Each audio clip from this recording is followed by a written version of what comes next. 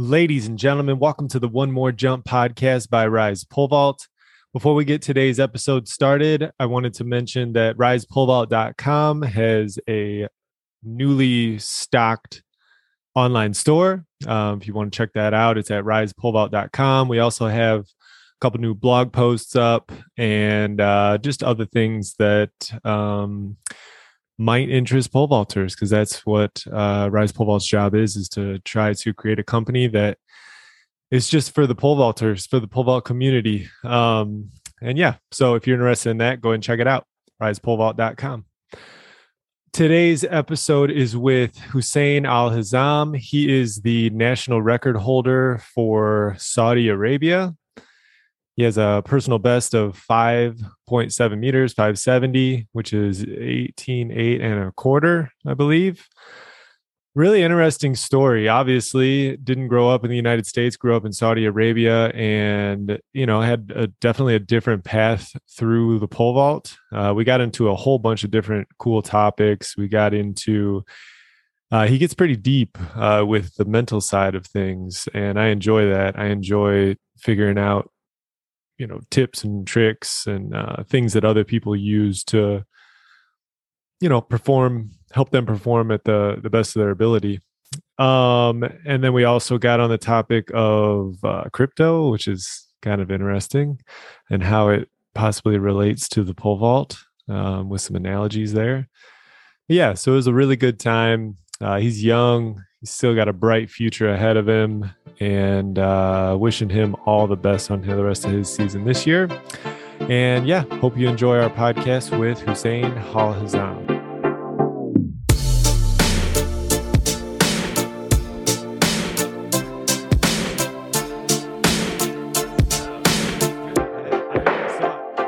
The first thing that I want to know is, how does somebody in Saudi Arabia get started pole vaulting? Different. I started pole vaulting actually similar to how Mondo started. My dad was a multi-athlete, and he became a multi-coach when he was like 35 or something. So I started going to the track when I was probably like 2. I can't even remember the first time I held a pole. Started going to the track, and my dad was obsessed with pole vaulting to the way where, he literally made me grab a pole at the age of 3. And, I couldn't get in the pit at that time. So what he did was I started jumping in the sand pit, and he would put 2 javelins on each side of the sand pit. And he would put a little bungee, and I would just go over, and it was, dude, that's pretty much how I started. I saw on your Instagram, I was creeping on your Instagram just a little bit ago. No, it is what it is. I got to do my research a little bit. Yeah, man. So I actually saw it, and it was 2 years old. I think I was the last one I saw was your dad was pulling you over a bar or whatever into the pit. You were just hanging on there, No, that's actually my little brother. That's that's your little brother. Oh, okay. Got you. So your little brother's a pole vaulter too. Yeah. He's I think he's about 6 years old right now. Oh, and geez. he is into it, man. I remember I talked to my mom last week, trying to catch up, and I'm like, how's my little brother? Yeah. And she was like, man, this guy is literally I want to be my older brother and everything. I remember he went to she said that he went to the school, and he came back really sad because he wasn't being mentioned. At the end of each class, they would get mentioned, for rewards and stuff. And he wasn't mentioned that day. So he came back really pumped out. My mom was like, oh, what's wrong? And he was like, I just want to be my brother. And I want to get as many medals as he got, but even more. That's what he said. I'm like, oh my God, this guy's. Dude, I understand that. Are you the oldest? I'm the second oldest. So I have oldest. I have. Okay, yeah. My 2 brothers, I'm the oldest. My 2 brothers were pole vaulters as well. And And it was like a similar thing. It was just like, coming up, there was just, they were just always just nipping at my heels, just constantly, just always there, just getting, trying to get after it. And, lo and behold, the youngest one, Luke, he's doing, we kind of paved a nice little road for him. So I'm sure you're doing the same thing for your younger brother, paving a nice road for him so then he can just swoop in and take advantage of it, Yes, sir. Okay, so back to Saudi Arabia. You said you're like 3 years old or something. So your dad is really into it. And so he gets you going with it. And yeah, sorry for interrupting. Continue that story. Yeah. So, I mean, I basically I started pole vaulting when I was like 3 years old. I did do pretty much like every sport like you could imagine, but my dad really like pushed track and field like into the family. He tried to,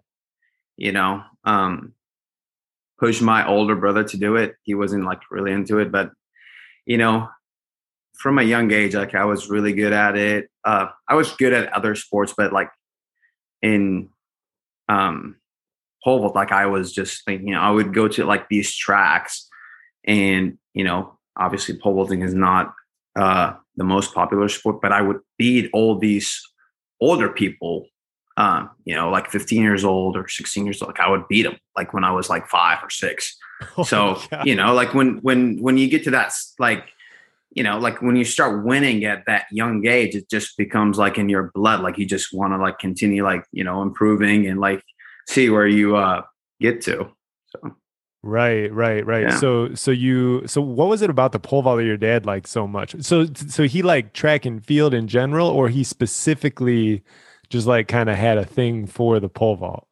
Yeah. I mean, as I said, he did the decathlon. So he did, all the events pretty much, but he was just obsessed with pole vaulting. One of the things that, when he pole vaulted, like he didn't pole vault really high. I think he only jumped like 15 feet or something. But the problem that he had when he pole vaulted was he just didn't have enough poles back in Saudi. And, it was just hard to transport them from from like the US or something.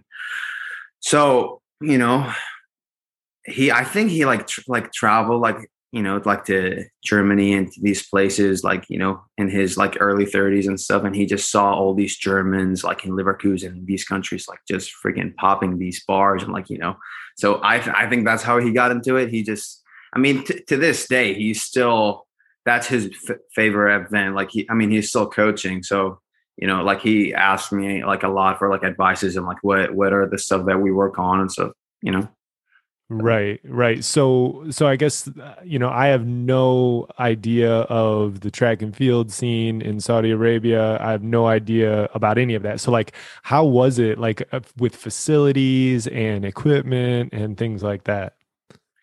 Yeah, it was hard, but like my dad did a really good job of like providing as much of like the stuff that I needed. And, like when I was like around like 6 to 7 years old, like Saudi started like investing a lot of money like into all kind of sports. So like let's go back a little bit. Saudi is like, just focused mainly on soccer. Like that's like the number one sport. That's, like when you say sport, that's what everybody thinks of back at home.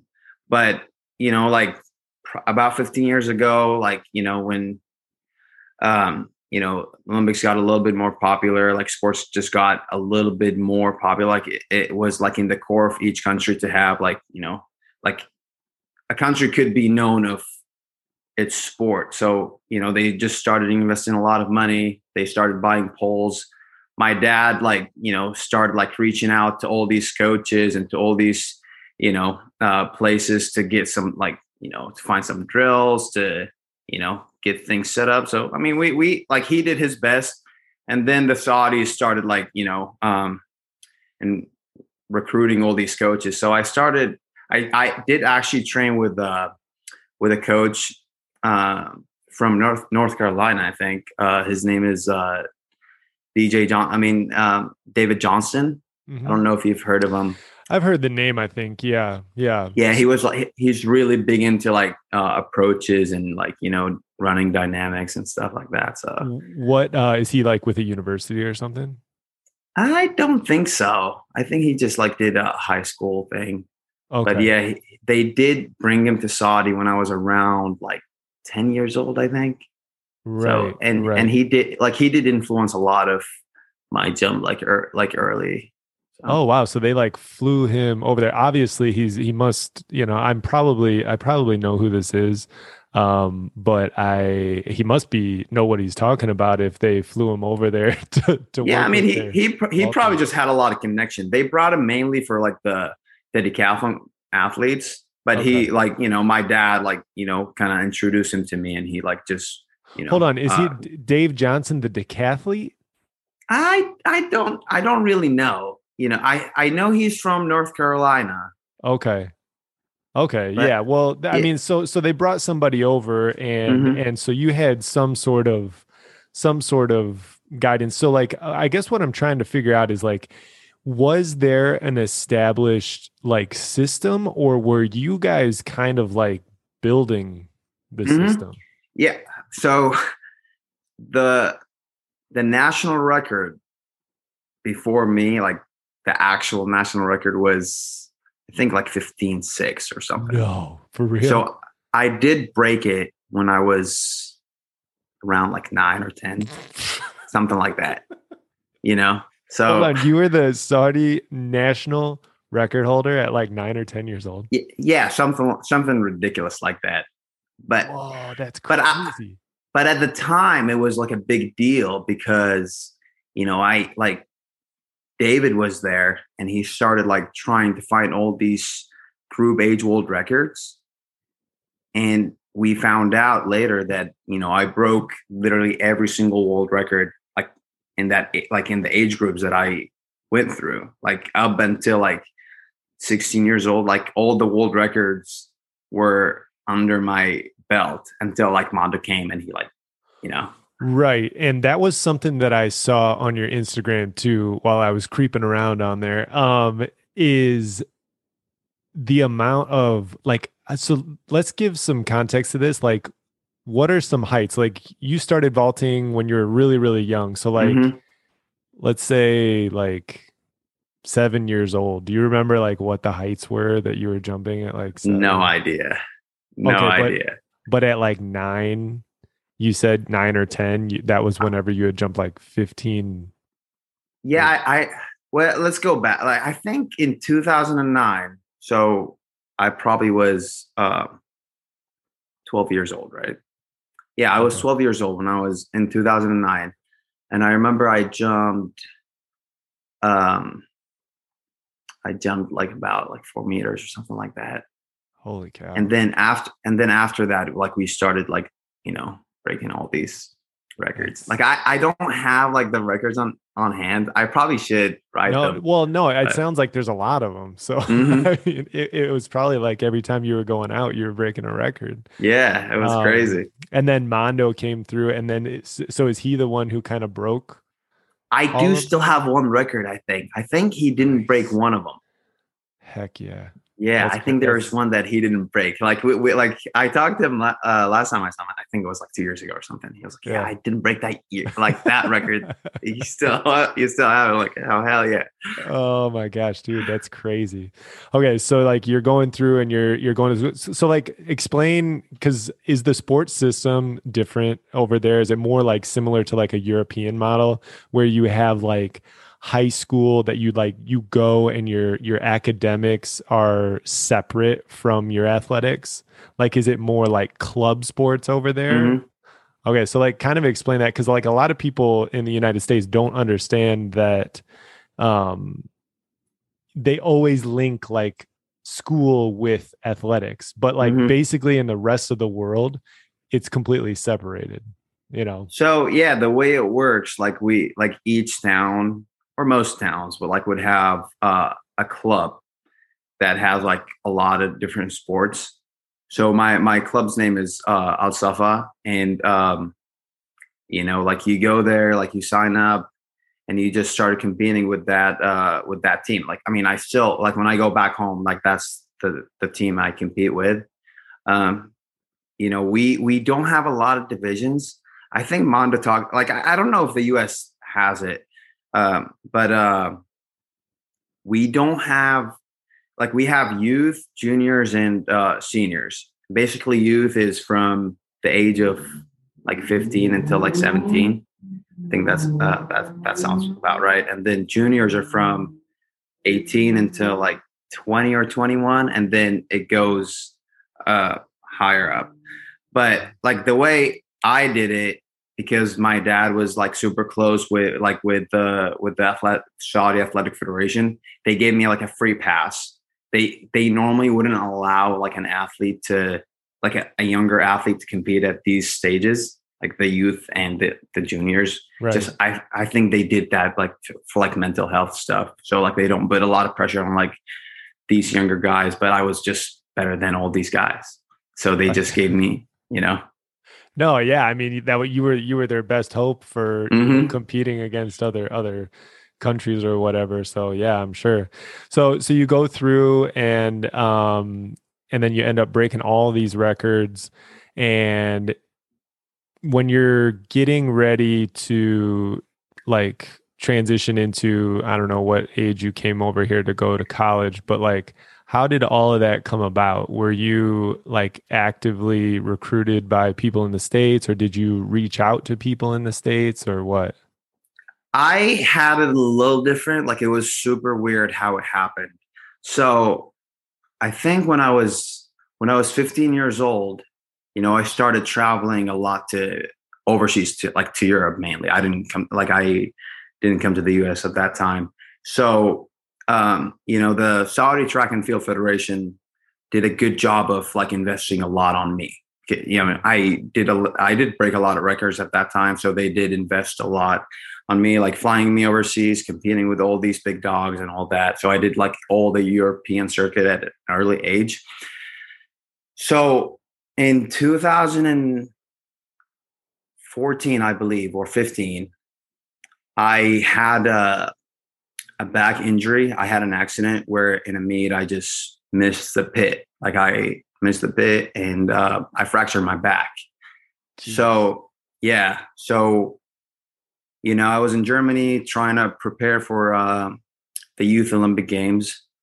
And there was this prince in the US, in Orange County, who has a lot of connection in the US.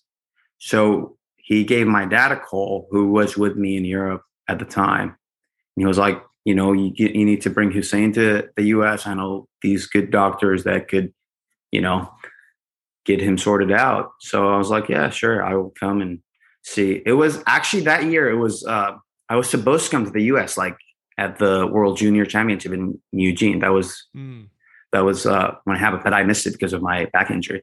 So anyway, I come to the US. It was literally the first country that I actually felt comfortable living in, because I would go to Europe and it doesn't really feel like home. Like, it just feels like it's a business trip. Asia feels the same way. I just don't really fit in as much. It just always feels like I'm going there for a competition or for like a training camp, and then I would just go back home. But the US was the first country where I could actually speak to people and like, communicate in a way where I'm like, oh yeah, I understand what you're saying, So I come to the US, fell in love with it, got my back sorted out.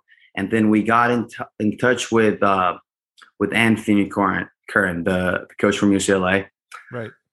To test my back at the time, because we need to test it out before we go and fly to China for the Youth Olympic Games. So we go to the track, we test the back out, and I jump fine. And then the prince said, you're going to go to this meet in China, and then I want you to come back and train with this coach, with Anthony. I was like, yeah, fine. So I went there, competed, and then I came back and I trained with him for about a month. After a month, I went back home. I sat down with my parents, and with the Prince, and he was trying to push the idea for me to fly and train with Anthony to the US, so I could like prepare, like I could, improve my English, get ready for the college system and all that. So, we agreed. I did a little bit of homeschool kind of, between Saudi and the US. And, I got to like the age of 17, and, I started like reaching out to all these coaches, and yeah, that's how I ended up here. That's wild, man. So when Yeah. you're saying prince, like a Hmm. prince, like a crown, It's like that it's type not of the crown. No, not really. So in Saudi, there are a lot of princes. Like when you're in the royal family, like you're just a prince. And this guy, the prince, is actually the president of the Saudi Athletic Federation at the time. Now he's the vice president of the IAAF. Oh, wow. So he has a lot of connection in the track and field area with all these doctors, with all these coaches and all that. So, Wow. Yeah, that's yeah. wild. I was confused. I was like, hold on, what is he saying? So you were saying Prince. Okay, Mhm. cool. Um, and so you said you were working with Anthony Curran, but he was at UCLA. So did you have a year with him, or did you just go straight to KU? Yeah, I just trained there for like in my high school senior year.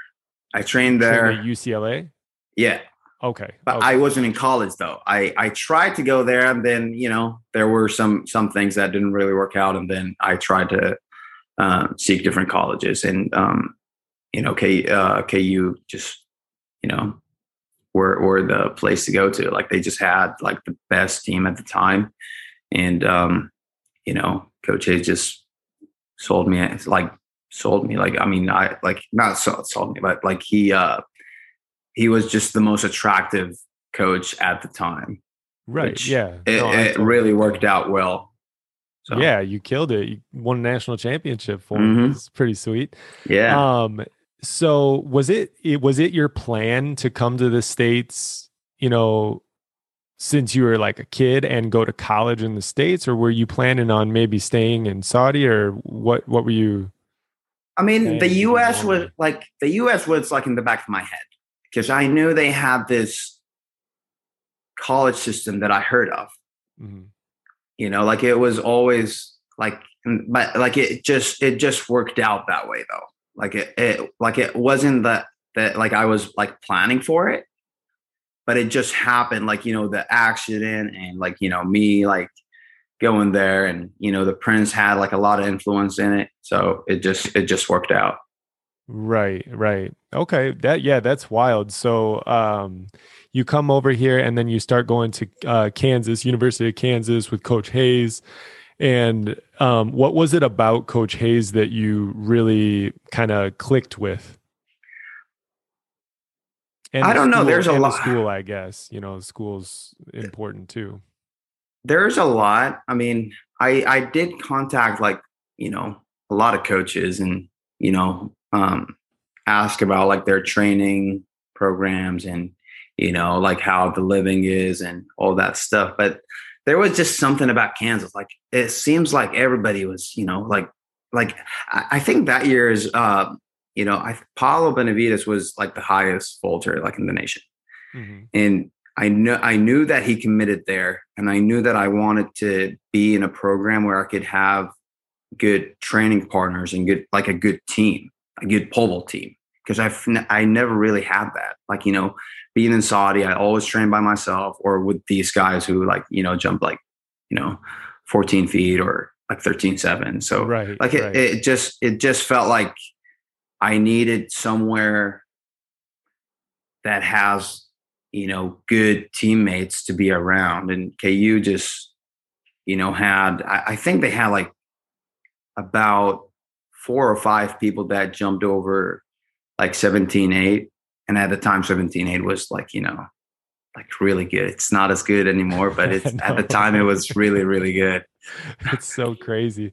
It really is wild how we're like going in like I think that the pole vault does like go in waves though. Like whenever I was jumping after college, it was like, man, 550, like that's like a good bar. That's a really good bar. And then like all of a sudden, high schoolers, like bunch of high schoolers were, jumping 550 in high school. Hmm. And then but it does go in waves. And I think that, you know, I think it might, trend back down and then pop back up. I think it just kind of does that. Yeah. But it is crazy because I was talking to my brother Luke. I was like, "Hey, what's auto for outdoor USA's?" And he was like 580. I was like, "What? Holy Yeah, it's cow, crazy. man." I was like 580. Yeah, they're really getting down to business. I mean, Hmm. it's just wild. It's really cool though. So how did your training change from what you were doing in Saudi Arabia and then you're over here in the United States at KU, training? Was there like big differences? I feel like it might have the potential to kind of like shock you, Hmm. if you weren't careful, you know? So let's go back a little bit. I did train with a lot of coaches back at home. So as I said, the Saudis just brought a lot of coaches.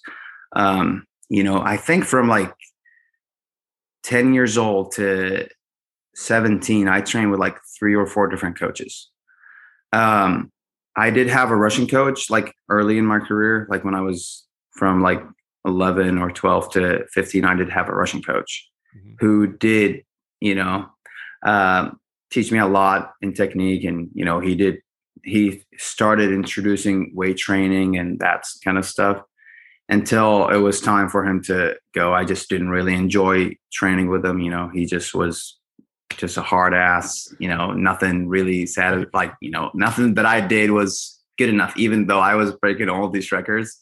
I just wasn't happy with the way, our relationship was. So, it was just a time to go. And then, the Saudis started like recruiting other coaches. And then I trained with a guy named Yuri Rovan. He did compete like at the 2008 Olympic Games. He's from Slovenia. He jumped, I think, about 570. And him and I actually like, created like a really good relationship. I did jump 532 with him when I was 16 years old, which is like Wow. 17.5 and some change. That's wild. Yeah. That's a And really then, high bar for that age, mhm. man. Yeah, at the time it was actually really high. Now a lot of people Mondo just freaking. Yeah, but there's not that many high schoolers. Like for a while there, it was like Nilsson and KC Mhm. and Mondo were all jumping 18 plus in high school. But it kind of trended. Well, actually, I think there might be a guy over 18 feet this year in high school. Yeah. But for a while, it was like, dude, is that just like the new standard now? But I mean, what you're talking about, like 17.4, 17.5, is still an insane bar in high school. Yeah, You I know? think that year was probably like the best, like, Oh, I would jump assume. under Yeah. under 17 years old, I think. I would I assume think that's so. what, yeah. Yeah. So I trained with the Slovenian coach for about a year until I moved to the US. And then I trained with Anthony. And um, Anthony was like a good transition for me to be in college. He did really like, I started like understanding the way the US system works, because I felt like that was the big shock for me. Because moving to the US, like really, like I moved by myself, like in LA, Oh, which was wow. Yeah. which was a crazy move actually. Like it was just insane. Like, sending this guy who's 17 years old to LA, like literally just got a driver license and just sending him. It was just crazy. But like Right. we made it work. Anthony did an insane job. Like I just became one of the family. Like we just start surfing. Like we would like surf like at 6 a.m. Like, and then we would like go and train. And it was a lot of fun, but it was a really good introduction for me to get to that college level where I could actually like focus on my training, my like, like lifting, my, you know. So what were the differences, like maybe some specific differences between what you were doing in Saudi and what you were doing with Anthony? Stuff like, like technical wise.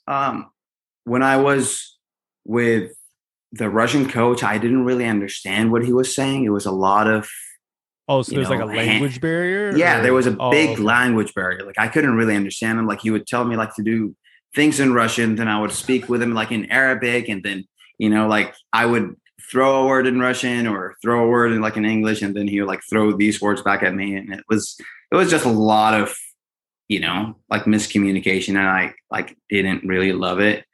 But I don't know. I mean, I don't think there like the lifting and like the training style was not that much different than when I went with Anthony. When I went to college, though, that was the big shock for me. That was like you got in this lifting regimen, you got like in this training, like you have to be here on time, you have to be like you have to do all these things, like pretty much as a like professional level. Like like you go there and like your teammates hold you like to these standards and all that. And it was just a lot of different from like going actually from like Anthony to college. It was a lot of different there. Oh yeah, yeah, for Yeah. sure. So whenever you were going into Kansas, how high were you jumping? I didn't PR when I went to UCLA. When I trained there, I jumped 532 the year before that. But when I went to train UCLA, I only jumped like 518 that year. Okay. And then Okay. after that, we just, I decided to go to Kansas. I did join Kansas a little bit late. Normally people go during the fall, but I did go in the spring just because my, visa and all that didn't process in time. Okay. Yeah. So, Go ahead. Go ahead. Sorry. so I did my freshman year, and it was okay. But sophomore year, when I like got into that program, like you know, at the right time, it just took off. Something just clicked, and I think that year I just PR by like a foot or something, at a college level at that, like when you go over 17.6 or that high, like, and you jump a foot PR that year, it's just it doesn't happen that often. Right. Yeah, that's a Yeah. huge PR. So this is your sophomore years where you kind of broke out Mm-hmm. at Kansas. Yeah. And then when did you win your national championship at Kansas? It was junior year. Junior Junior year. junior year. So sophomore year, as I said, we started doing a lot better. You know, I think I jumped 546 at indoor at Arkansas Invitational. I think that was the week before conference, and then conference indoor conference that we had. I no hide it, and I was tied for like 15th or 16th at the at Oh, nationals. okay. So during conference, the last meet that happened on Saturday, I just got pumped to 17, right? So, and I didn't qualify. Oh, That just put a lot of fire in my belly. And I remember going back from conference, and then I got the call from Coach Hayes that, I didn't make it. Thing just started, you know, going crazy. so you just got pretty super motivated after that, and Hmm. then after that you just started going nuts Yeah. and just Yeah. I was like, I'm not going to lose ever again. I was like, it was just done. I remember that's when I started like actually taking things way too serious, like not too seriously in a way, but like it became a little bit too serious. So I started like going to workouts twice a day, not including lifting. I started like, I would go at 5 a.m.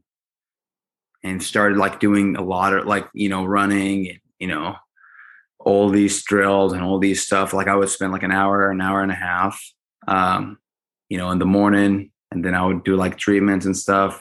and then I would go to classes, and then I would do what my teammates are going to do, like in the afternoon. So that's like in my mind, it felt like I just needed to do more than what everybody else is doing. Right. You know, but that's probably not the case, right? You could do it for a little bit. I feel like you could do it for like a month or two just to get that, like, your soul back, but you can't sustain that for a long period of time. Right. And so did you run into injuries or something? I don't know for sure, but usually is how that story ends. Yeah, I did a little bit. I had a few hamstring issues, shin splints issues, but that's like when I started like figuring out what works for me and what doesn't work. I feel like at like 19, 20 years old, when you actually start like experimenting some things that, like you see like this works, this doesn't work. Like, like even like with your diet, like, like your body is changing now, like you're more mature. Like you try like these things and you see this works, this doesn't work. And, it's just like a trial and error. So. Gotcha. And is this the period of time where you got jacked? Yeah. It was like, I've always been the big guy, right. Even like when I was like in first grade, I was always the biggest guy in the room. And like, not like, no, yeah. I know. I was like muscular. Like I had like calf muscles. I remember when I was like 5 or 6 years old.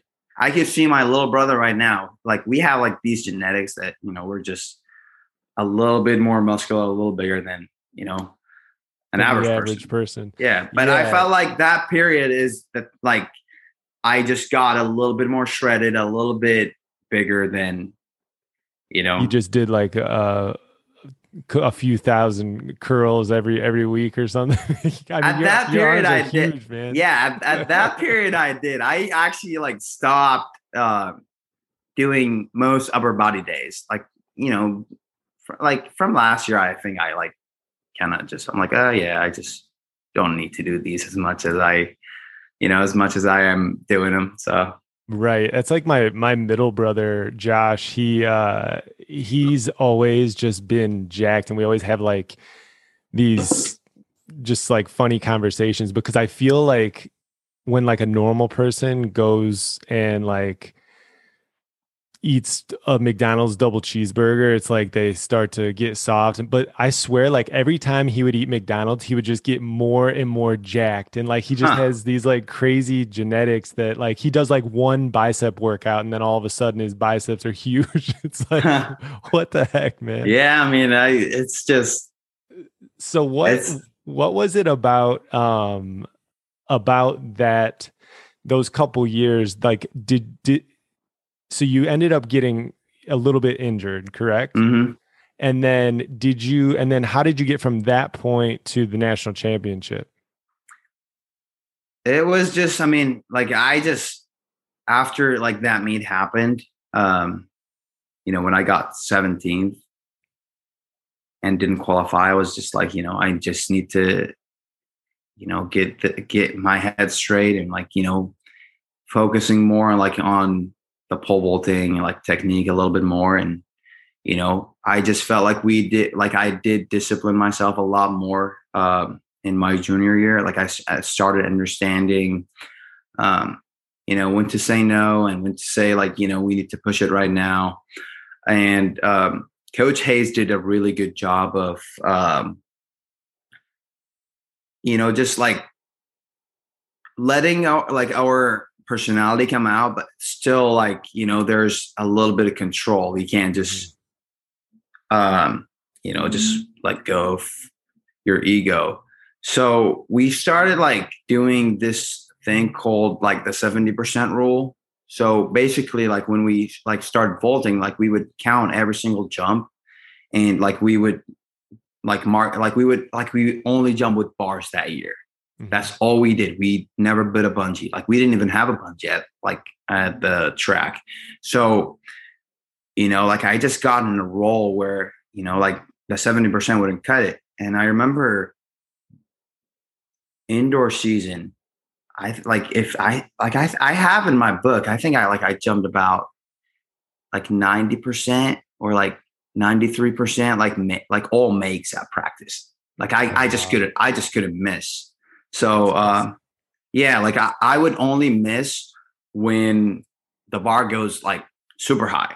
So I mean, you know, a lot of pole vaulters, like, you know, like I know someone could like make 550, you know, but how many times can you make 520 in a row? I mean, if you could jump 550, you should be able to make 520, you know, 10 times or something, you know. Right. But I feel like a lot of people, when they get on the runway and they start jumping, most people like lose it after like jump number 5, you know. And I feel like Coach Hayes did a really good job of just motivating us and like, you know, just keeping like all these emotions and all that adrenaline like within ourselves, because a lot of people like tend to lose it after a certain number of jumps.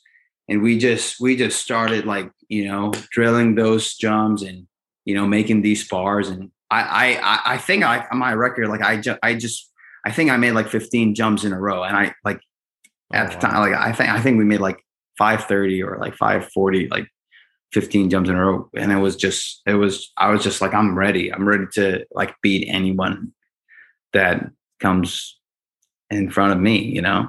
That's awesome. So whenever you say the 70% rule, I am unfamiliar with that. So what do you mean by the 70% rule? So the 70% rule is what, I mean, Coach Hayes called it the 70% rule. So when you go to the like when we start jumping, we would count each jump. Like let's say like most of the jumps, like we would do 10 jumps.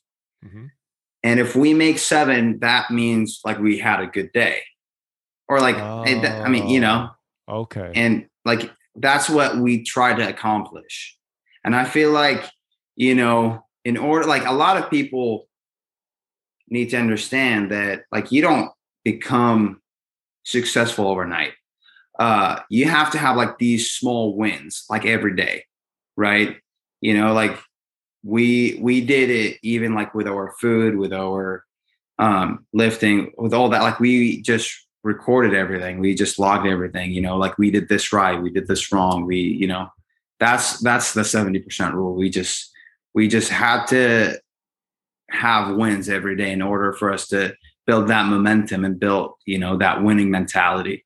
So let's say that you have those 10 jumps and you are making 60% of your jumps. Does that mean that an adjustment needs to happen then? Like you need to lower the bar, or you need to drop your pull or your grip or whatever? Mm-hmm. That means like, so giving that, like if you made 60%, that means you just started maybe like a pull hot, like a pull bigger, or like the bar is just higher than what it should have been during that day. And, you know, like, that's why like we always start a little bit lower than what we think we can make. So let's say we all have like that bar that, you know, we think we can make any given day. So let's say, I mean, my go-to bar is 530. Okay. I think I could make that bar 10 times in a row. No problem. I wouldn't start with a 530. I would go to like, you know, 510 or 515 and just make it as much as I can, and then make it 3 times. And then I will raise the bar to like 520. And then I will raise the bar to 25 and to 30. And then like we would go to like these higher bars after we get in that momentum, and that like those small wins like do really matter. Like when you go to, you know, like the higher bars. I totally agree with that. That's something that I really love to do, is to just, you can intentionally set yourself up for success. Mm-hmm. But the way that you don't set yourself up for success is by going into a workout and being like, today I'm putting the bar at 580 and I'm just going at it a million times until I make it. That is going to do nothing unless you're like Sam or Mondo or Chris, you know, or Casey. Like those people can do those types of things. But like for somebody who's aspiring to, get to that 580 bar, you're going to do nothing besides wreck your confidence if you go in there and you just miss Yeah. day in and day out. You're just going to completely destroy yourself. But what you can do is exactly like what you're saying, is you can intentionally set yourself up and play a mind game on yourself and just be like, you know what? I am going to bomb over 510, like you were saying. I'm going to put it at 510 and I'm going to bomb over it. What does that do for your confidence?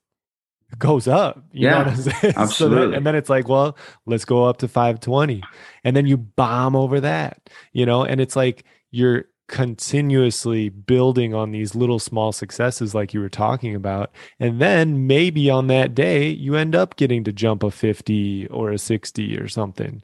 Yeah. But it would have never happened if you would have just been like, I'm putting it up at 80 and going at it until, I can't go anymore. That's so smart. And any good coach that really understands what they're doing, I think, is going to, intentionally set their athletes up for success. And there might have been days that you probably went in there and you were probably like, oh no, like I want to get it up at this. I want to get it up at that. And Hayes was probably like, no, I don't really care what you want. Yeah. I mean, I'm not saying that I do these things like 100% of the time. Like there's always room for slack. Like we slack, like I'm not saying that I do it every single time. I remember just like a week ago, I competed at Texas Relays and it was my first meet with Brad. Mm-hmm. And I remember the bar went to 565 and I could feel the pole like being small in my hand. And I told Brad, like, I need to go up a pole. He was like, well, you haven't proved it to me yet. Like, you need to in these smaller meets, we need to make sure that we do the little things right. Like we get in a progression, like we get as much reps as we can. Like, because like there are like misses, but there are also good misses. Like when you blow through, that's a good miss. Unless you're at the Olympic Games, like when you're at the final, that's different. But when you're like in these friendly meets, like, like you're hanging out with the buddies and, all that, you need to get in a rhythm. Like you need to make sure that you don't go and you start going up and landing on these bars. That's just a bad miss. So, I feel like as pole vaulters, we always let our ego out and we just, up a pole is at the answer. Like we land in the box and oh yeah, I think I could go up a pole. No, it's, you just need to follow that process, that progression, Right. But it does help to, you seeing that in yourself is really hard to do. Mm-hmm.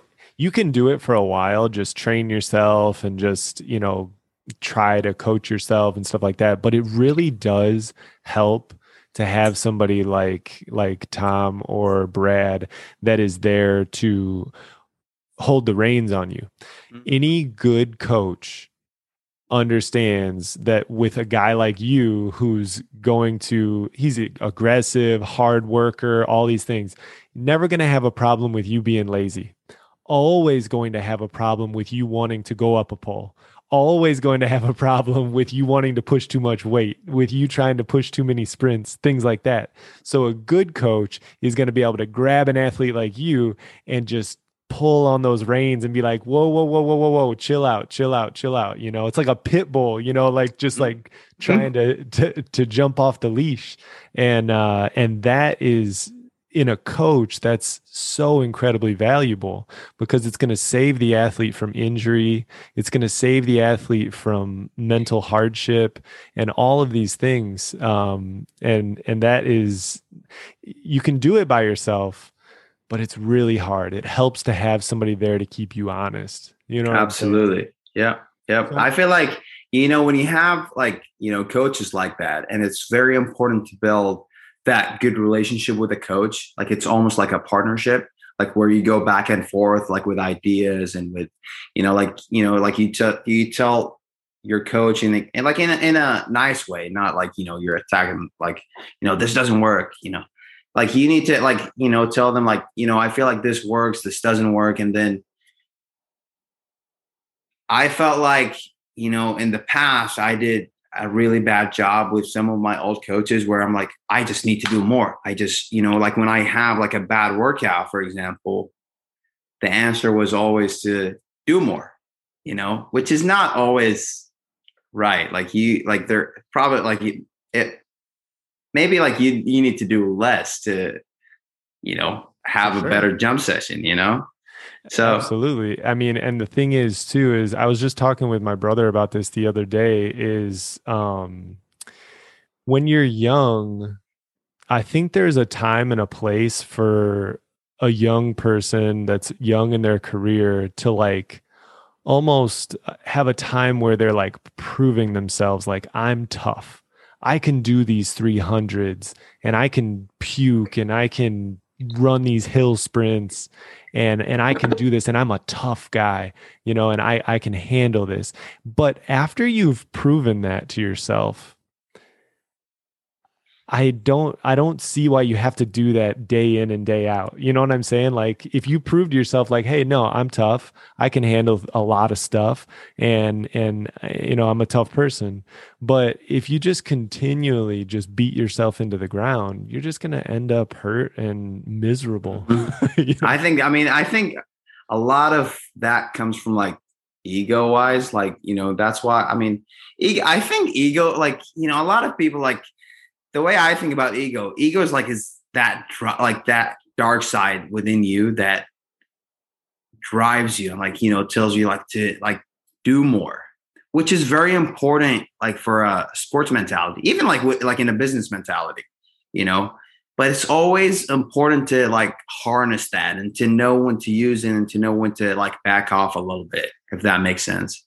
Absolutely. Yeah. And I feel like a lot, like, a good way to like, that worked for me well is to like do a little bit of like meditation, a little bit of that stuff, and like it's similar to like even like praying.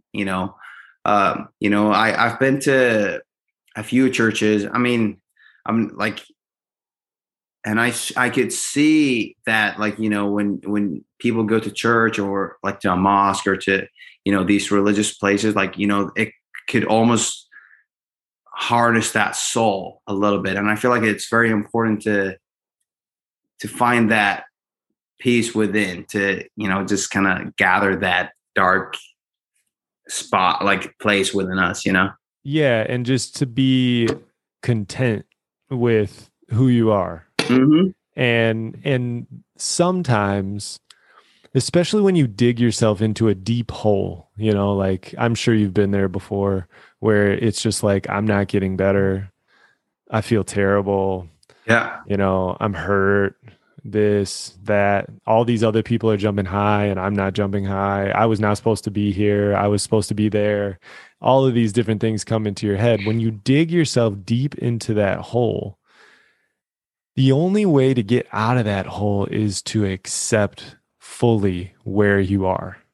Yeah. Like if you are constantly telling yourself that you should be here or you should be there or you used to be here or you used to be there, if you're constantly saying that, you're living in the past or you're living in the future and you're not living for where you are right then. So it's like, in order for you to start digging your way out of that hole, or climbing your way out of that hole, you have to be able to accept like, this is where I'm at. And it might be like, I suck right now. Mm-hmm. Like absolutely. I'm not good. I can't pole vault high. Like I've been there where it's like, okay, I'm vaulting as high as I did whenever I was 15. Mm-hmm. And it's like, that's a hard place to come to, where it's like, okay, you know what? That's okay. I'm still me. I've still got a lot of really positive things happening in my life. But I have to accept that this is where I'm at. And then I just need to start taking slow but deliberate steps out of that. And I need to wake up every single day being content with who I am today and not trying to be something that I was in the past and something that I want to be in the future. I need to be right here and right now. And that's hard to do. It takes a mature athlete to be able to. Absolutely. I feel like we all struggle with that in a way, you know, when you go like, I mean, we're all like, when we think about the past, like we think about a lot of, I mean, we think about the trauma and like what happened and like why that happened and all that. And then when we think about the future, we just think about time, and like time creates pressure, you know? And that's why it's very important, like to, you know, like live like in the presence and like see like what you have right now, like at this moment, like what is going on, like why are you in this place, like what you know, like what causes this, but what can I do like for it right now at this moment. And that's like where you could use like that 70% rule, like where you could just, you know, start building that momentum back. Like you just start like finding those small wins that can like, you know, lift you up from that hole, you know? Yeah, drop your grip. Mm-hmm. Drop your grip, drop down pulls, Yeah. drop to a shorter approach, and go into your next track meet not with the expectations of having a new personal best. You know, Yeah. go in with the expectations of just being like, I am going to go into this track meet and I'm just going to execute, and I'm going to execute cues that me and my coach have been working on, and wherever that puts me, then that's great. But the only metric that I'm going to measure my performance on at this meet is, did I execute the cues that I'm working on in practice? You know, and if you go into track meets like that, before you know it, you're going to be out of that hole, you know, and you're like, Absolutely. holy cow, look at where I'm at now, you know? And another thing too that I was thinking about whenever you were talking about like, I just like sometimes find yourself like, I want to do more. I want to do more. Um, that is what we all think is the answer because we all want a quick fix. You know what I'm saying? Mm-hmm. We all want a quick fix. Well, I'm not in a spot where I need to be. Well, I could just work my way out of it. I could just work my way out of it and lift harder and sprint harder and move my grip up more, and I can work my way out of it. But the hardest thing to do, I've found the hardest thing to do is when you're in that hole, is sometimes you just need to be still and just be like, I need to not go to the track, and I need to just sit here and be cool with resting and things like that. Like the rest days when you're in a bad spot mentally, the rest days are what kill you, you know, because you have to sit there and you have to be with yourself and know that you're not where you want to be. You Mm-hmm. know, it's crazy, man. I mean, the mental, you can tell that I've went through a lot of mental trauma in the pole vault. Yeah. I mean, like, I feel like we all go through it. And as you said, like I feel like at the time when we're in that hole, I mean, I had an ankle surgery about a year and a half ago, and you know, I was like in a really bad spot. You know, just watching all my peers, you know, just you know, passing me and all these, like I just couldn't do anything about it. But I remember I went to this meet. I probably shouldn't share this, but I went to this meet and I saw Zach Bradford breaking my school record, right? And I just remember in that moment, the answer like in my head was just to do more. And I was literally in a cast. So what I did was I literally just went to like the gym and started like, you know, doing cleans and stuff with a cast on, which is the dumbest thing I ever did. I like the next day I had to like go and like redo my cast, but like these things like would literally like break break your career. Like if that's how, you know, like you would go throughout like your career, like you're never gonna have like any success because it's just not how it works. You just need to, you know, take a deep breath, accept where you are, listen to your coaches, listen to your trainers, and, just relax. Like, things will happen when they're supposed to happen. Just accept it and, get in that momentum. Like, just take those small wins instead of like, don't take that, like, don't look at that big trophy. Like, just take it like like like a little chip by chip, and then you're Right. up top again. Yeah. Yeah. And don't go on social media.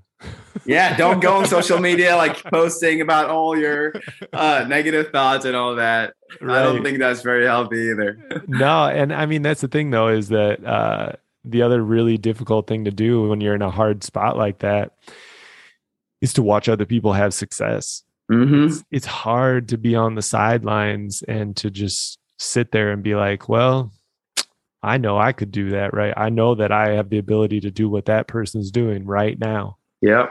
But I got to sit here and watch that happen, and I mean, everybody, we love our competitors and we love, Zach's your teammate and we love these people. But it still is hard to watch them do well. Like I remember being a post-collegiate pole vaulter, and going through a very difficult time, and then watching both my brothers jump higher than me. Both my younger brothers jump higher than me. My youngest brother was in high school, and I was like, "Well, this isn't going very well." Mm-hmm. I'm like two years out of college and trying to make it as a post-collegiate pole vaulter, and my high school brother's jumping higher than me. This is not working out so well. But, at the end of the day, you have to learn how to be happy for somebody else. And another huge thing is to stay in your freaking lane. Stay in your lane, man. Put your blinders on.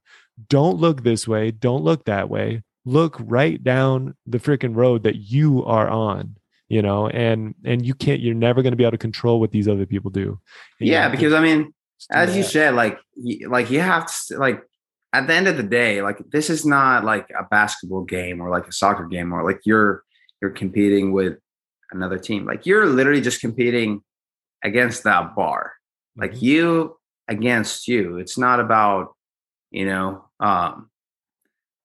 guy that, jumped like 19 feet, like, in that other competition. Because I feel like we get too sucked up in like that notion, like like that guy jump that height, like I need to start, like, getting my shit together. Excuse my language, but you're good. I just feel like we have to have that mentality where, like, it's just like, we're not here for money. We're here, like, because we love this sport. Mm-hmm. We're here to, build that character. Like, and I feel like, like, pole vaulting is, I mean, like, you're not going to make it like, a ton of money. Like, you probably just, I mean, if you go to that next level, you probably would, like, have like a decent life, like, just be able, like, to live off pole vaulting. Yeah. For the most part. That's why I feel like, pole vaulting is like a way for us, like, to build character, to build like friendship, and, to have fun at life. Because this is like the sport like we love. Like, you don't get into pole vaulting if you don't like it. It's not like football where it's, it's just this sport, like, like you're trying to get to the NFL so you could, like, get away from, like, from like your past, or like, like, yeah, there's no like spot where it's just like, hey, I'm trying to make it, like if I can just make it. I mean, I guess you could kind of make it in the pole vault, but I mean, you hear all the time about athletes like this might not be true. Toby Stevenson, when the dude like won the silver medal, and then like the next year Nike dropped him. Or something like that. And in Brad too, like Brad had this quarrel with Nike too, where it was just like, you dropped him because, or something happened where he taped the Nike sign over his shoe or something like that. And, so it's not like these people, and some people might think that that's the case. Like, oh, like these people who are jumping well, winning Olympic gold medals, they're rolling in the dough and they got, they're driving around Maybachs. Like Mm-hmm. it's not Yeah. really the case, like we do it because we do love it and because we have slowly become addicted to it Yeah, and absolutely. it does teach us a lot. It teaches us a lot. And the cool thing is that one day you'll be able to show some other kid how to do this too. And, if it's something that you want to do, you'll be able to be like, hey, man, I learned a lot of stuff from this. Maybe your son or your daughter down the road, you'll be able to, pass that on and all of those things. But hey, let me use the restroom really quick and then I want Yeah. to keep the convo going. You good? Sounds good. Yep. All right, sweet. All right, he's back. All right. I changed my spot. My laptop was about to die. Oh, got you. You I had good to now? put in. Yep. All right. So in college, what pulls and grips and flexes were you on? So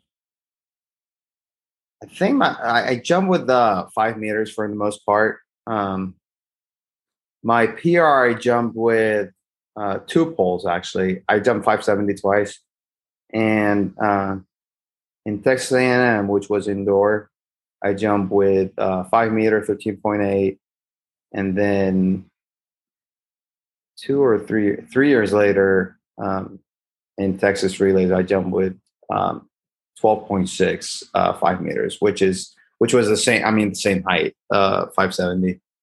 Right, right, right.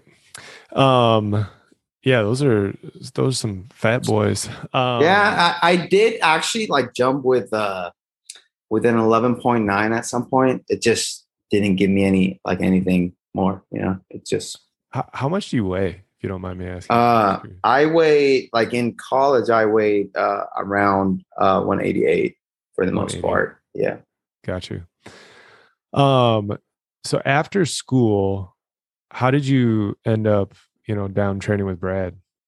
So after, I mean, I was in Kansas from 2016 until almost the end of 2021, which was, I mean, it was like a pretty like long time, like 5.5 years, Right, right. and it just felt like it was time for me to like move to you know a new place. I was just like the old guy like in the team. I was like the grandpa, like that's what they called me. So it was time, and I wanted to be around like pro athletes who have like similar minds and similar goals to what I have, because I felt like during college one of the things that didn't go very well for me was um, I've always peaked at the wrong time, because I would do like all these college meets. I would do the college cycle, like for the most part, it went well. And then I have the Saudi national team to compete with, right? And those meets, those bigger meets, don't have it until like, June, July, and even September for like some of them. And I've always struggled to maintain that shape at these months because I'm just exhausted. Like, I mean, if you've been around a college system, like you compete from, like the end of December until mid mid May, like mid May, right? Like, is that Yeah, when NC is?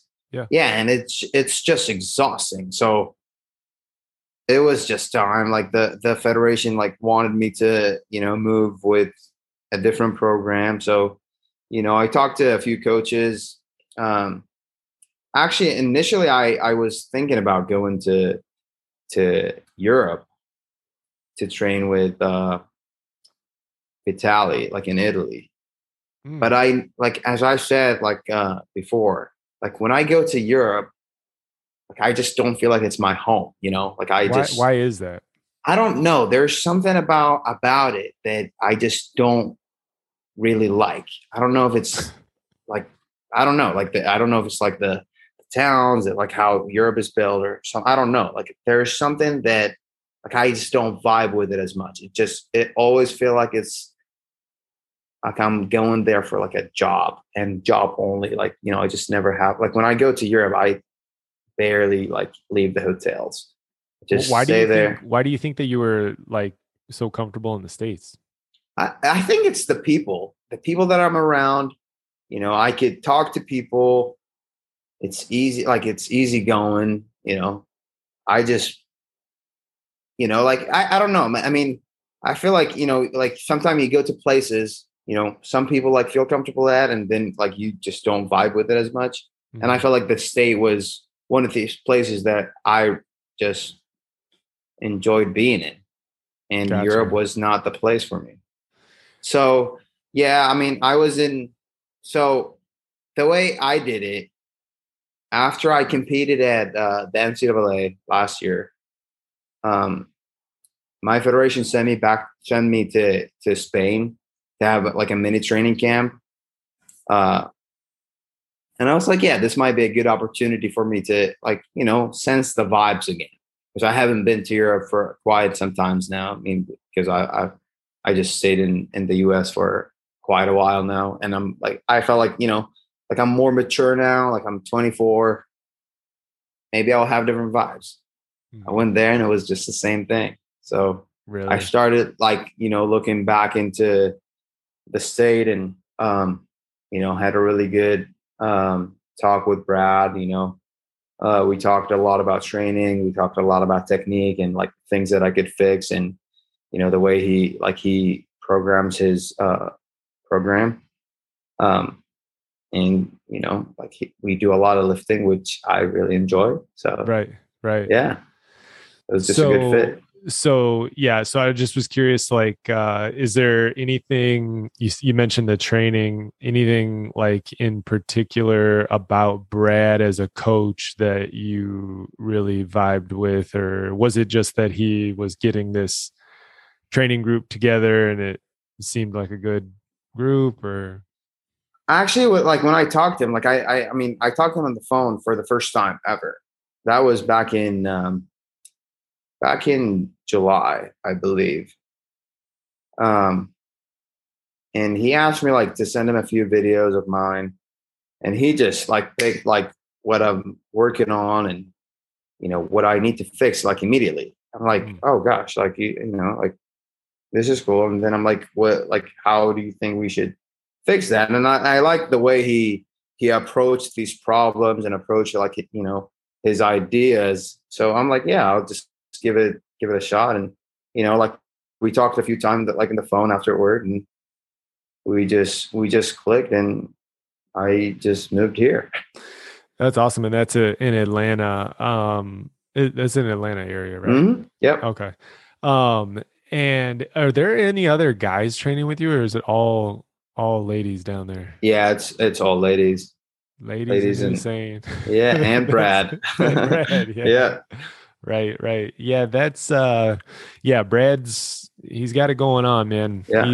He's one of my heroes growing up, and he's got the mentality, just kind of just the full package Yeah. on all of that stuff. So, what do you think what are some of those areas that he was like, yeah, I think you could improve here, I think you could improve there?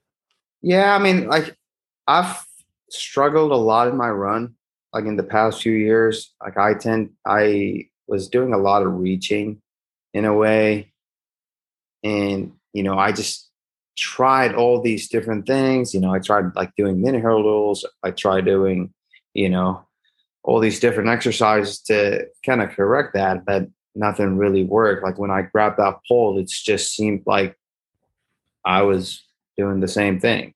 Right. So when I first came to Atlanta, like we started like doing, you know, these experiments, and, you know, figuring out why I'm reaching. And, you know, we just did a few drills. We squared up the body a little bit more, like right before the takeoff. And it seems like it just clicked. So Right. So you mean so struggling with your run, do you like have you had issues with like running through or just like consistency of where you're taking off or not run throughs, but I've never had like run through issues, but I've had issues like kind of like slowing down, like like reaching to the box in a way Mm, where, you know, I wasn't getting the full speed, you know, going in the takeoff. I was just losing a lot of speed. And like when you lose speed, you just, you know, don't get to like those bigger pulls and, you know, longer pulls. So right. I just felt like when we started like doing these things, you know, in the past, I would, like there was always like hardship when I would go full run and then grab these 5 meter poles and jump. Like it was always like there was like a mental block, and I had like overpass that. But now, like since I came to Atlanta, I would literally grab these 5 meters from like 6 steps, and 6 lefts, and I could just jump with them. So like when we started like doing that, I mean, now that I know I could jump with these poles from like 6 lefts, like when we go from longer run, they just become like, you know, like easy peasy, like, you know, like this is just like a joke now. So yeah, that's something that I always try to do with my brother Luke is I always like, our goal is, can you vault from full the way that you can vault from 5 or 6? You know what I'm saying? Because his vault from like 4 or 5 or 6 lefts is just so beautiful and so nice.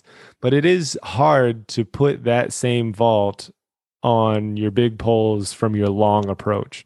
It always has just been something that's hard for, you know, to acquire, is to get those two to look exactly the same.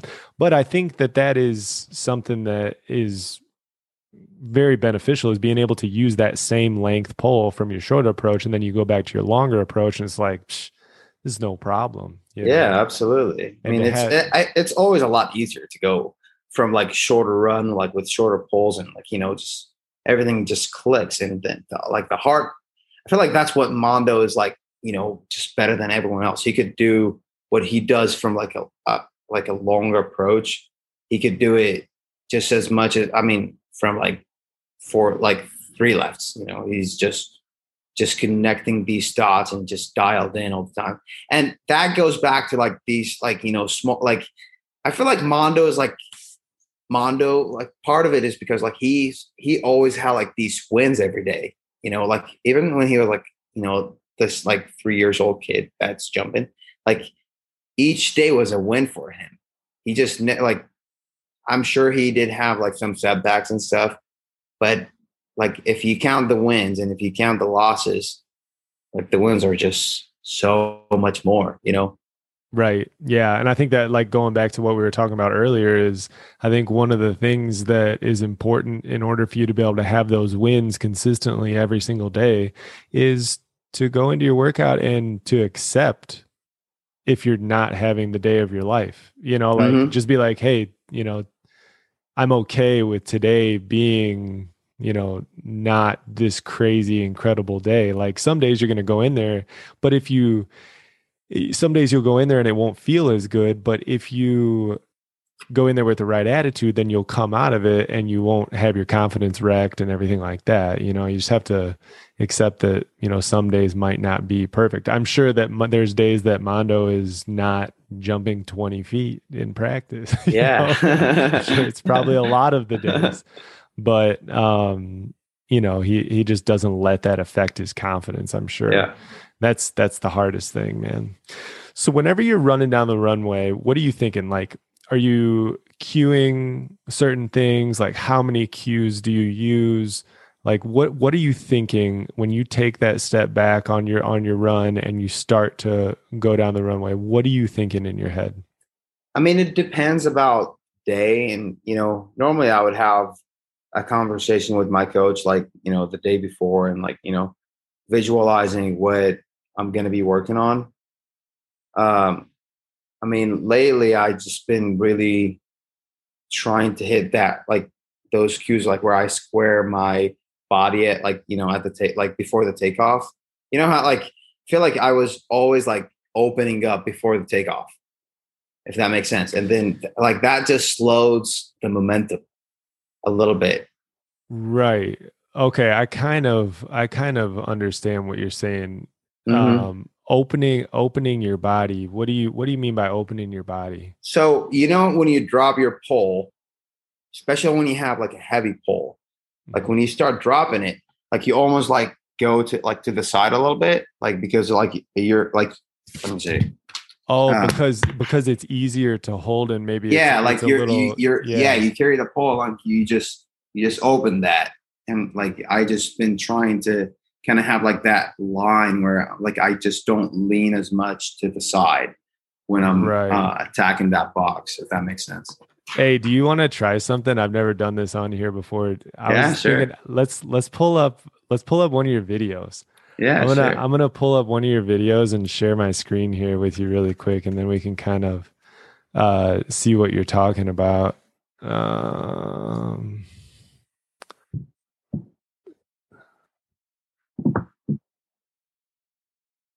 right, let me see if we can. Oh no, do you have any good videos on YouTube or no? I don't think I do. On Instagram, you could probably find a few. Let me see. We're just testing this out. One more. Oh, there's your boy Andrew Saloga right there. Huh. I'm gonna share my screen here real quick.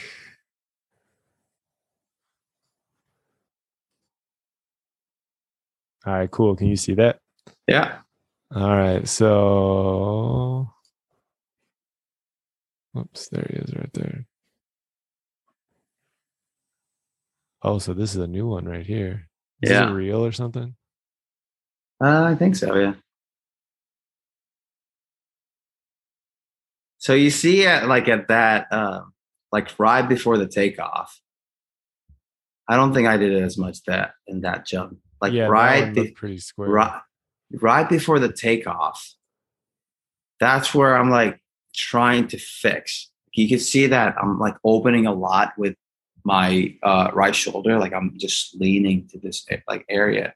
And like that one like, was a lot better. There's still a lot of room for improvement.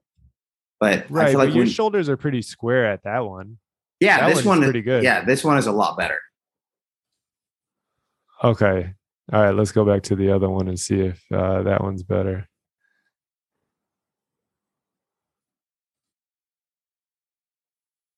Yeah, like you see it. Yeah, you see that. Okay. Yeah. That's where like you lose a lot of speed and a lot of momentum when you open that. And that's what we've been trying to work on. That's like what one of my cues that I have in my mind right now. Like I have two things that I try to hit in every single jump, and that's what we just talked about, just keeping my eyes up like right at the takeoff.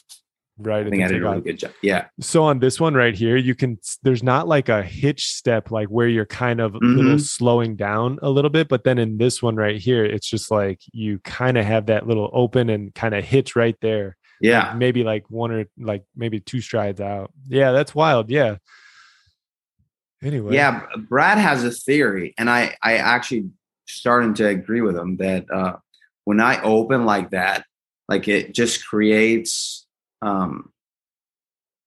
a little bit more tension like in your legs, because you just pull with your legs, and then that creates a lot of stress in your hamstring. And I feel like that's why I have a lot of hamstring issues in the past. But when I start like squaring up and like just like letting my feet just roll, like it just puts a lot of like it just has like less stress in your body. And I feel like the recovery time like between jump sessions just way less, because it's just freer jump. Yeah, and your body's not torqued. So I'm sure that if you're torquing your upper body a little bit, obviously your hips are going to be maybe a little bit torqued, and it's going to put like maybe an odd stress on your hamstrings. But if you're squared up, then your hamstrings are going to probably be, more of a natural motion. Yeah. So you're thinking of right now, like at the end of the runway, you're trying to stay square to the box. And then after you leave the ground, what was that second cue?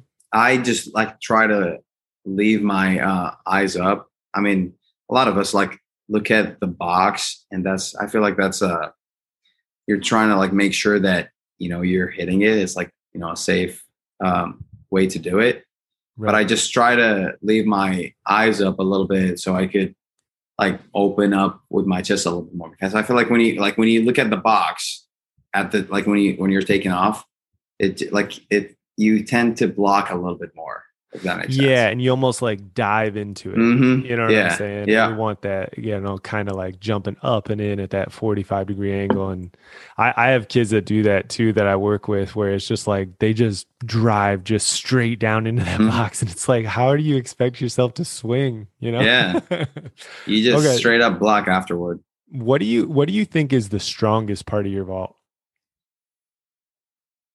I don't know. I mean, I have a lot. I feel like I have a lot of um, good things about my jump. I feel like power is probably my main source. Like I'm very powerful. Like Yeah, in my run, and like I mean, very powerful. I could lift a lot of weight, and I feel like that just transition a lot. You mind sharing any numbers with us? Like weightlifting numbers? Yeah, sure. So I do lift now. I lift about 3 times a week. We do 2 Olympic liftings a week. My favorite is hang clean. I could probably clean 145K, which is Yeah, let's do some math on that. 145. About like 320. Hold on. From a hang clean, No, you can hang clean 320 pounds. about that. Yeah. Like, yeah. Holy, Not like that's just like wow. one rep, like No, I in a don't. really, Yeah, really good day. that is nuts. Yeah. Okay, well that explains a lot, because that's what I was going to say too, is I like, from an outsider's perspective, the amount of energy that you put into the vault is just like, it's really, really wild, because you really store up a lot of energy in that pole, and then just go bam, just pop way off the top of that thing. So if you can hang clean 320, can you clean more from the floor? No, I'm not very good at full clean. Interesting. Yeah. Huh. I could probably do like 125 kilos or 130 from the ground. I don't know. I just never really learned how to do it. Our strength coach back at KU, like didn't really care about full cleans. From the ground, yeah. Yeah, I could see that. I mean, I think my favorite lift of all time is cleaning from the floor. But I mean, hang cleans, there's a lot of application to what we specifically do. But if you were to pick like a favorite lift, what do you think your favorite? That's it. Hang clean is my favorite one. I heard. I actually like, a lot of people think that I love bench press, just because I just have like a big upper body. What's the bench at? What's the bench at? I could probably bench about 140K.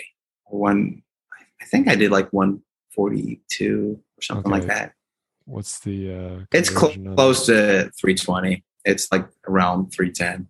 Gosh dang, man. Yeah, but I do not like it. It just makes me like way too big, and when I start like doing it a lot, it's just hard to move around, Well, I feel like there's like a point of diminishing return too. Like, yeah, absolutely. If you can bench 320 pounds, it's like, okay, well, you can carry and hammer any pole that anybody could make. You know what I'm saying? Like, so I could do these things. I've done these numbers, and I know that they're crazy, but that's not what I do like in a regular basis. Like, I mean, when we have like, lifting workouts, I just go to like 120, like in hang clean, and shut it down afterward. It's just like, it's not really worth the risk. Yeah, absolutely. Like I mean, like building those mass, and like it just like, and building that horsepower, like when you have a lot, it just takes so much longer for your body to recover and like get ready for like, the next big day. Right. Yeah. And I mean, like, if you're lifting, and let's say that you're lifting and you have a single at the end, so you just got to do one rep at the end on cleans, and it's like you have the choice to like set a new personal best in the hang clean, or to just do like 20 pounds less. It's like, what do you think that extra 20 pounds is really going to give you? Yeah, it's not really going to give you that much.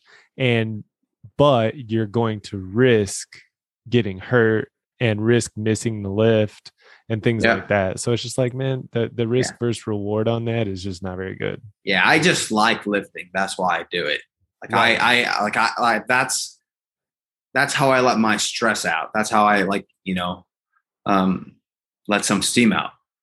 I just like when I have a bad day at at work or at the track, I just go to the gym and I just load the body. That's how I let some steam off, I heard a rumor that Brad was kind of restricting your lifting a little bit. A little bit, yeah. I mean, we got a little bit too shredded and a little bit bigger, so we just modified the lifting a little bit. Like instead of going 3 or 4 times a week, we just cut it in half, and we just got rid of all the bodybuilding stuff, including bench press or curls or stuff. Like we just did squats, deadlifts, and not as much deadlifts actually. We just did squats and hang clean for the most part.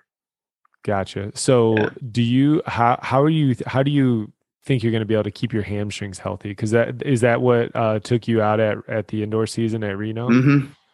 Yeah, I mean, it's probably probably less weight room, and that's I feel like we've done a really good job of staying away. I kind of let that ego to settle down a little bit, and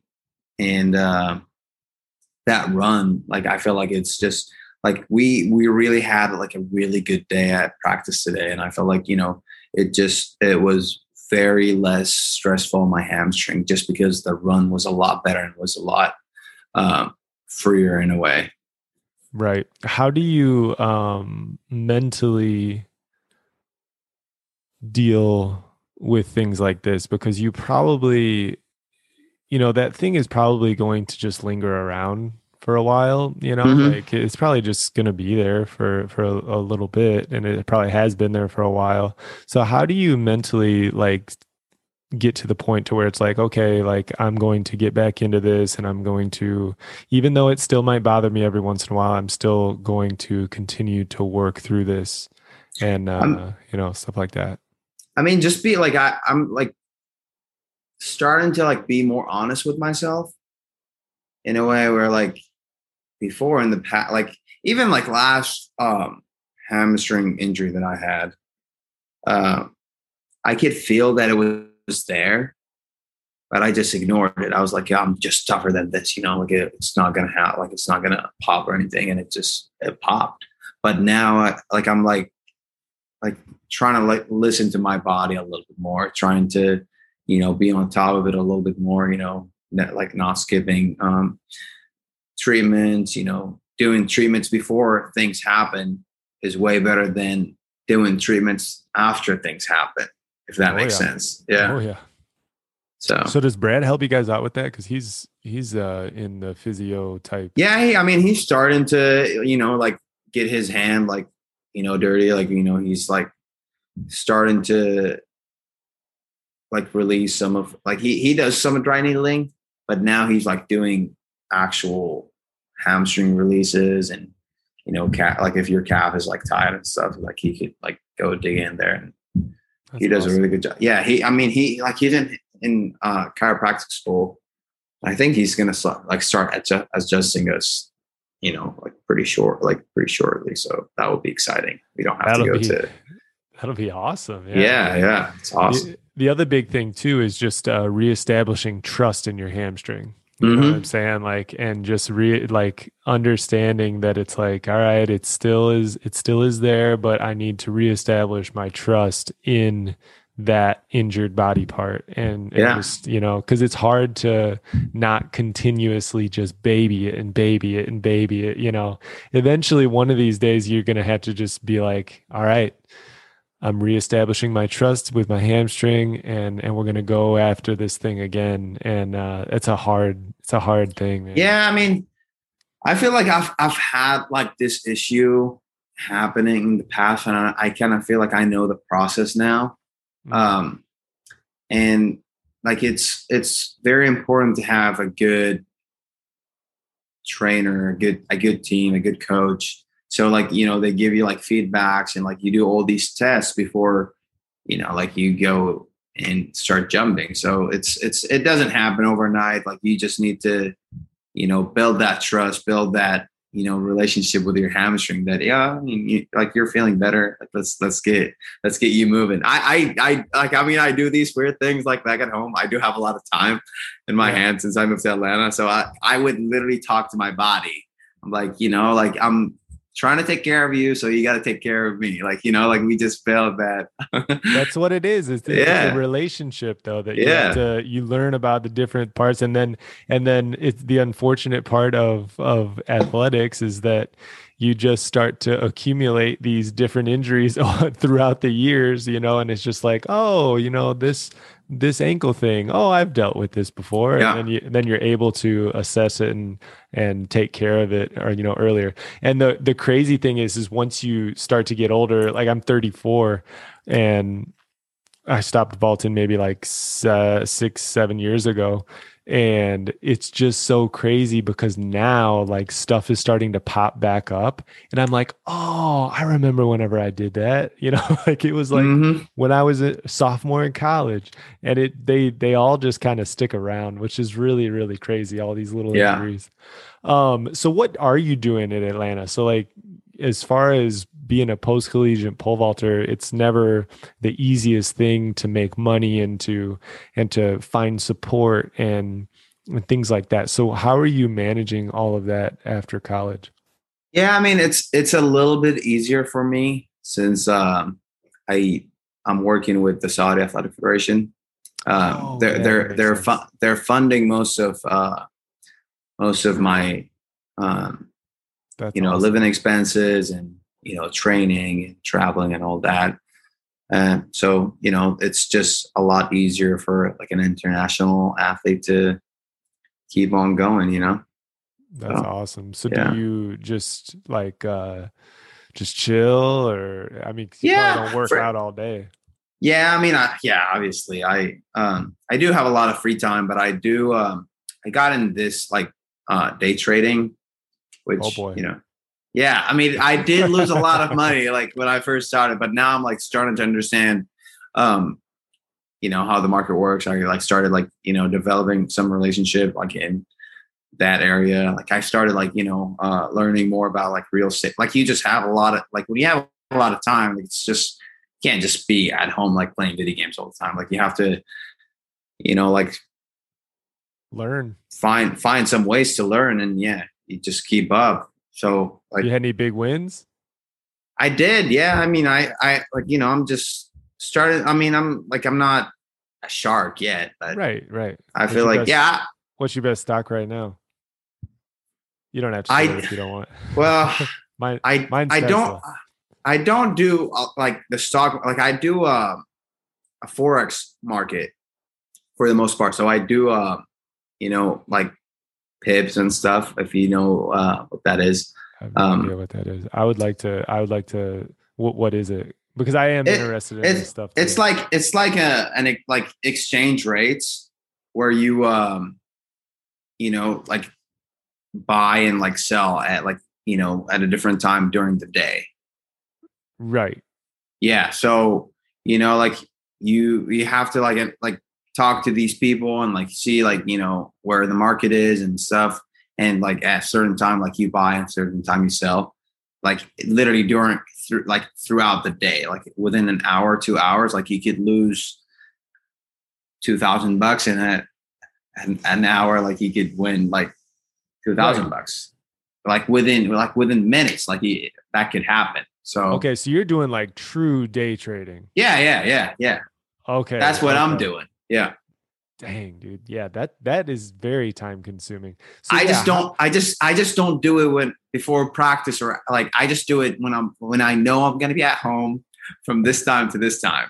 That's what I was going to say, is because like if you're doing this and then all of a sudden it's like I got to go to practice in 15 minutes, it's like dude, you can't do that. I don't do that. Like I have to be at home from like this time to, like I know I'm going to be at home before I close the trade. That's right. How I do it. Because I feel like I did it one time, and I went to practice, and I just started looking after each rep. I was looking at like how I'm doing at the market, and like it just started going red. I'm like, I just started like flipping out, I'm like, oh shit. That's crazy, man. So are you crypto bro or no? Yeah. Crypto is I mean, I'm starting to trust it a lot more than like even the USD. Crypto is, I mean, you saw what happened like when Russia like started like attacked Ukraine. When like if you follow the market, the USD actually kind of like dropped a little bit more than Bitcoin. Bitcoin did drop a little bit, but it did bounce back like the next day. I think it dropped to like 35, and then it went back.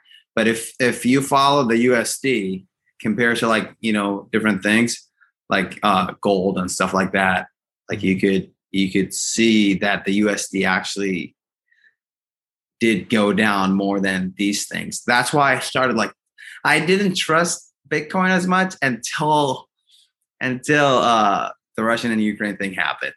That's when isn't that how a lot of Russians are storing money right now? Like just didn't they dump a bunch of money into, like, the Russian citizens? Aren't they dumping a bunch of money into Bitcoin because they did going down? They did, but I feel like that's like they're like, people are trusting this thing now. Like everyone is trusting Bitcoin though. That's the thing. Like, well, yeah. And like in New York and stuff, they're like actually having it where you can like, I think that it was in New York where they're having it where you can like go into stores and start using Bitcoin and stuff like that, which is pretty wild. You could buy Bitcoin at Walmart now. Like well, but they can use it, like literally like go into a restaurant and be like, yeah, I'm going to pay with Bitcoin. Oh yeah. You know what I'm saying? That'll be pretty wild. So do you only invest in Bitcoin, or do you do Ethereum for crypto, I just do Bitcoin, but I do invest a lot like in the actual stock market. I do have Tesla. I have like all these things. Like whenever I don't throw all my money at once. I just, I feel like each month I just, whatever I have left, I just inject it in the stock market. That's what I'm talking about. Yeah. So you don't have any Ethereum or like NFTs or anything? No. NFTs, I think NFTs is a joke. I don't trust NFTs. For real? I don't get it. I was trying to be open-minded about it. I don't know. Yeah, I mean, I'm not completely convinced either. But the hard thing is it's like, well, this is, everyone thought the internet was going to go away too. Like, it's like, oh, this is stupid. And then it's like, yeah, but what, like in NFT, like, I feel like only like 2 to 3 NFTs are going to live like in the long run. I don't think they're all like, everyone's like making NFTs right now. So I'm like which one to buy? Which one? 99% of them are going to fail,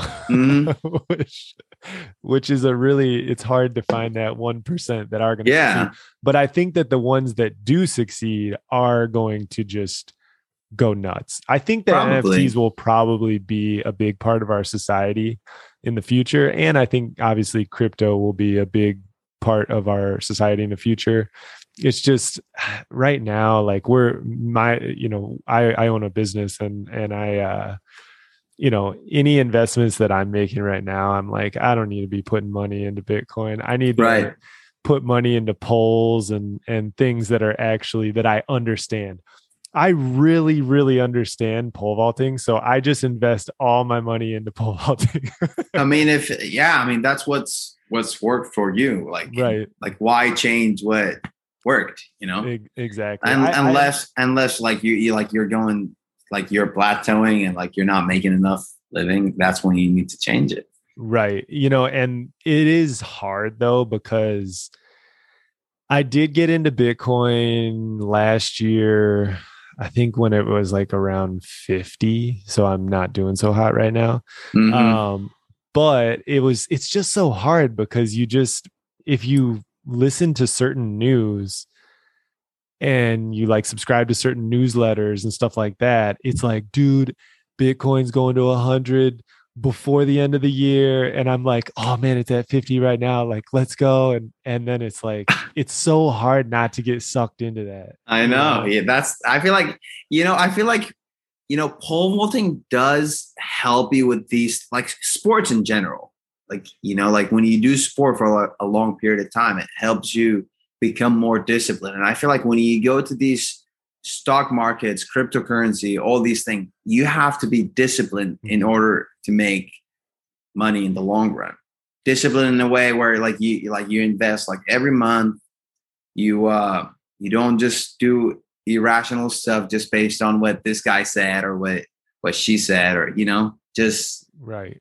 Just you have to have a plan. Yeah. Instead of like, I feel like we just, like, if I tell you, oh, crypto is going to like 100 or 150 tomorrow, like, and you're just like, oh shit, I need to freaking, I don't want to mess out. And then you just go and like put like 10 grand in there or like 20 grand. And then it just goes back to like 25. That's like what my dad did. Everybody was just like, oh yeah, it's good. It's like, it was, I think when it was like 65, that's when Bitcoin was at 65,000, I think he like put like a quarter of his saving or something like that. But that's when I thought for sure it was going to 100. I thought for sure when it got up to 65, I was like, dude, before the end of the year, it's going to 100. And I was like, and then there's some people that are saying it's going to go to 500. I'm like, but I think that what you're saying is absolutely correct. So we're going to make an analogy right now. So the analogy is this. I thought that it was going to go to 100 or whatever. So then I put my money in having no plan. Mm-hmm. That's the equivalent of me just grabbing like a 520 and gripping 510 on it and then, just hoping that I make the new world record. Like it's like you don't have a plan. You have to have a plan to get to that spot.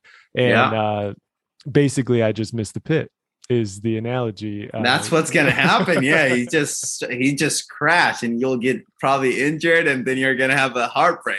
Yep. And that's exactly what it is with that stuff too. It's really cool that you're into that. I mean, you can spend an enormous amount of time on that stuff too. Like, So if you really get into it and you really like start to understand what you're doing, my coworker that I work with, he does similar to what you're doing, maybe not as like many trades as you're doing every single day, but he's got his eye on it at all times. So I could see how that could definitely fill your time a lot. Yeah. So, it's a good way to do it, especially if you just don't lose your emotions when it. Right. And at the end of the day, you're going to come out with a whole brand new education in a whole different space that, you can apply to later on in life. But all right. So we've been going for a while here. Let's get down to a couple like just rapid fire questions. So if you were to put one song in the headphones before you're going and you're going to make that personal best, what song are you throwing in or what artist? Probably Lil Wayne or Drake. Lil Wayne or Drake. Any particular song?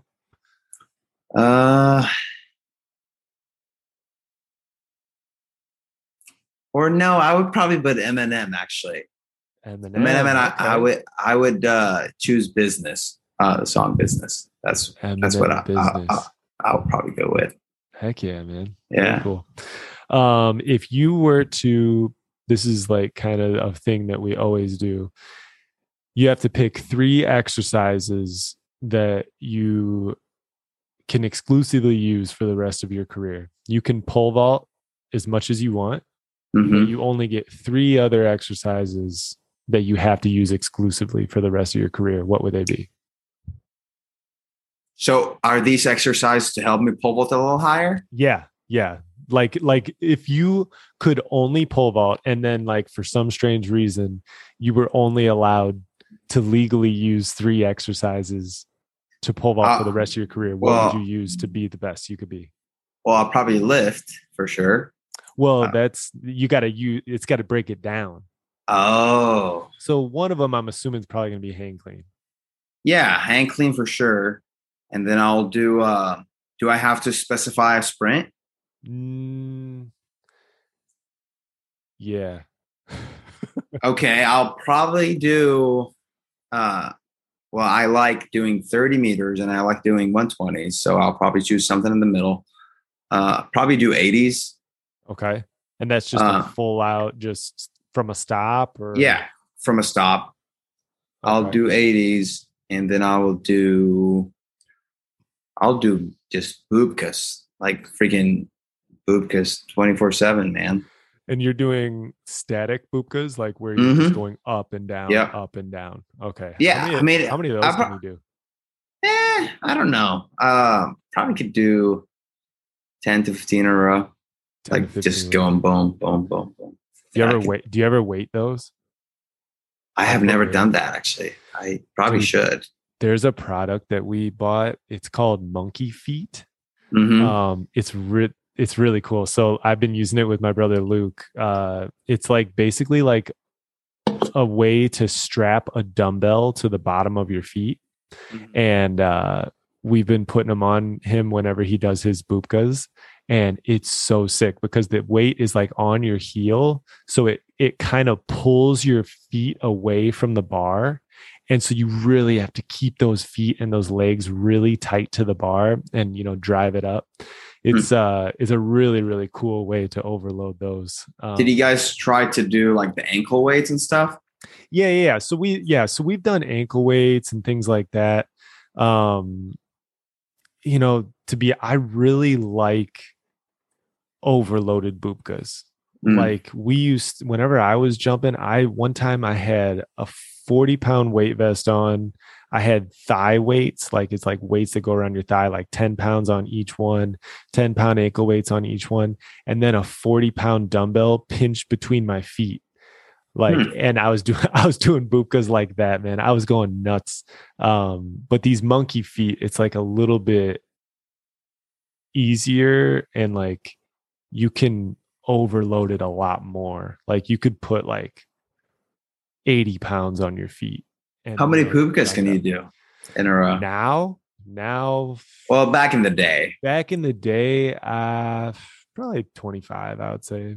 Well, I need to go do a max out tomorrow, and I'll let you know how I do. Well, it was the weakest part. I couldn't do a Bubka until I was a sophomore in college. Huh. Which, I mean, I'm like 6'4", so like it was like really hard for me. It's like a long guy to do them. But then once I got them, I was like, I'm just going to start overloading the heck out of these things and just get extremely strong at them. But yeah, so those Monkey Feet, those are cool. Anyway, yeah. So, and then you've got one more. So you got 80. Oh, no. We said Bubkas, 80s, and hang clean. Yeah. Yeah. I like it. I agree with all of it. I think that's just about perfect. And then what's going on for the rest of the season? So we have, obviously the World Championship is, the target. Like I'm trying to hit 580 as soon as I can, or if I don't hit it soon enough, I'll probably go to Europe to collect some points so I could qualify, because there's a different way to qualify to Worlds. So right now, I mean, it's a little different than the US team. I mean, the US team, you have to go to trials and you have to be top 2 to qualify, and obviously you guys have a lot of people that jump over 580. But back at home, I'm like the number 1 athlete that they have. So they take top 32 in the world at the World Championship. And they take the top 32 are not based on your height. It's based on points. Now they just changed the system about 3 years ago. So if you haven't hit the 580 and then 32 haven't hit it yet. Like if there aren't 32 people that hit 580, they just take, the best athletes, up to 32. So, that's how you could qualify. Yeah. And my brother was trying to explain it to me the other day, and there's like, you get more points for meets in Europe though. Yeah. So so that's what I struggled with last year the most. I mean, I jumped 570. I jumped over 560, probably about 4 or 5 times. And there were some people in Europe that just competed in better meets, whatever, even though they're not better. They would jump like 550 or 555, and some of them literally qualified to the Olympics. And I didn't qualify because they had higher ranked meets. Yeah, so the NCAA, most of them, or all of the meets pretty much, have an F ranking, which is crazy. It's literally an F rank. And then you have a meet, like, for example, the Saudi national meet, where I could go and jump like 450 and win the meet. That's an A rank. Yeah, that's how, it works like that. Like, you go to Europe and you go to all these meets and they're just better ranked than what about our like national championship, like the USA? I think it's an A rank. I think any national championship is probably an A rank. It's just the NCAA meets are just discriminated against, I guess. Like, they're That's just crazy. Yeah, I just think they don't want a lot of people in the NCAA to qualify for some reason. I don't understand it why. Yeah, that's weird. Yeah, very strange. All right, so World Championships would be your goal. If you're not able to get that 580, then you might head over to Europe and try to get some points for in some meet. Yeah, we have Worlds, and then we have a meet after that in August. It's called the Islamic Games. Basically, all the Muslim countries compete in one meet, and then we have the Asian Games, which is actually more like, I would say it's more important for my country than the World Championship. Actually, really, that's in September. Yeah. Why would you say that? It's a smaller version of the Olympic Games. I mean, like the World Championship is, it's just for track, but the games are, all these sports are,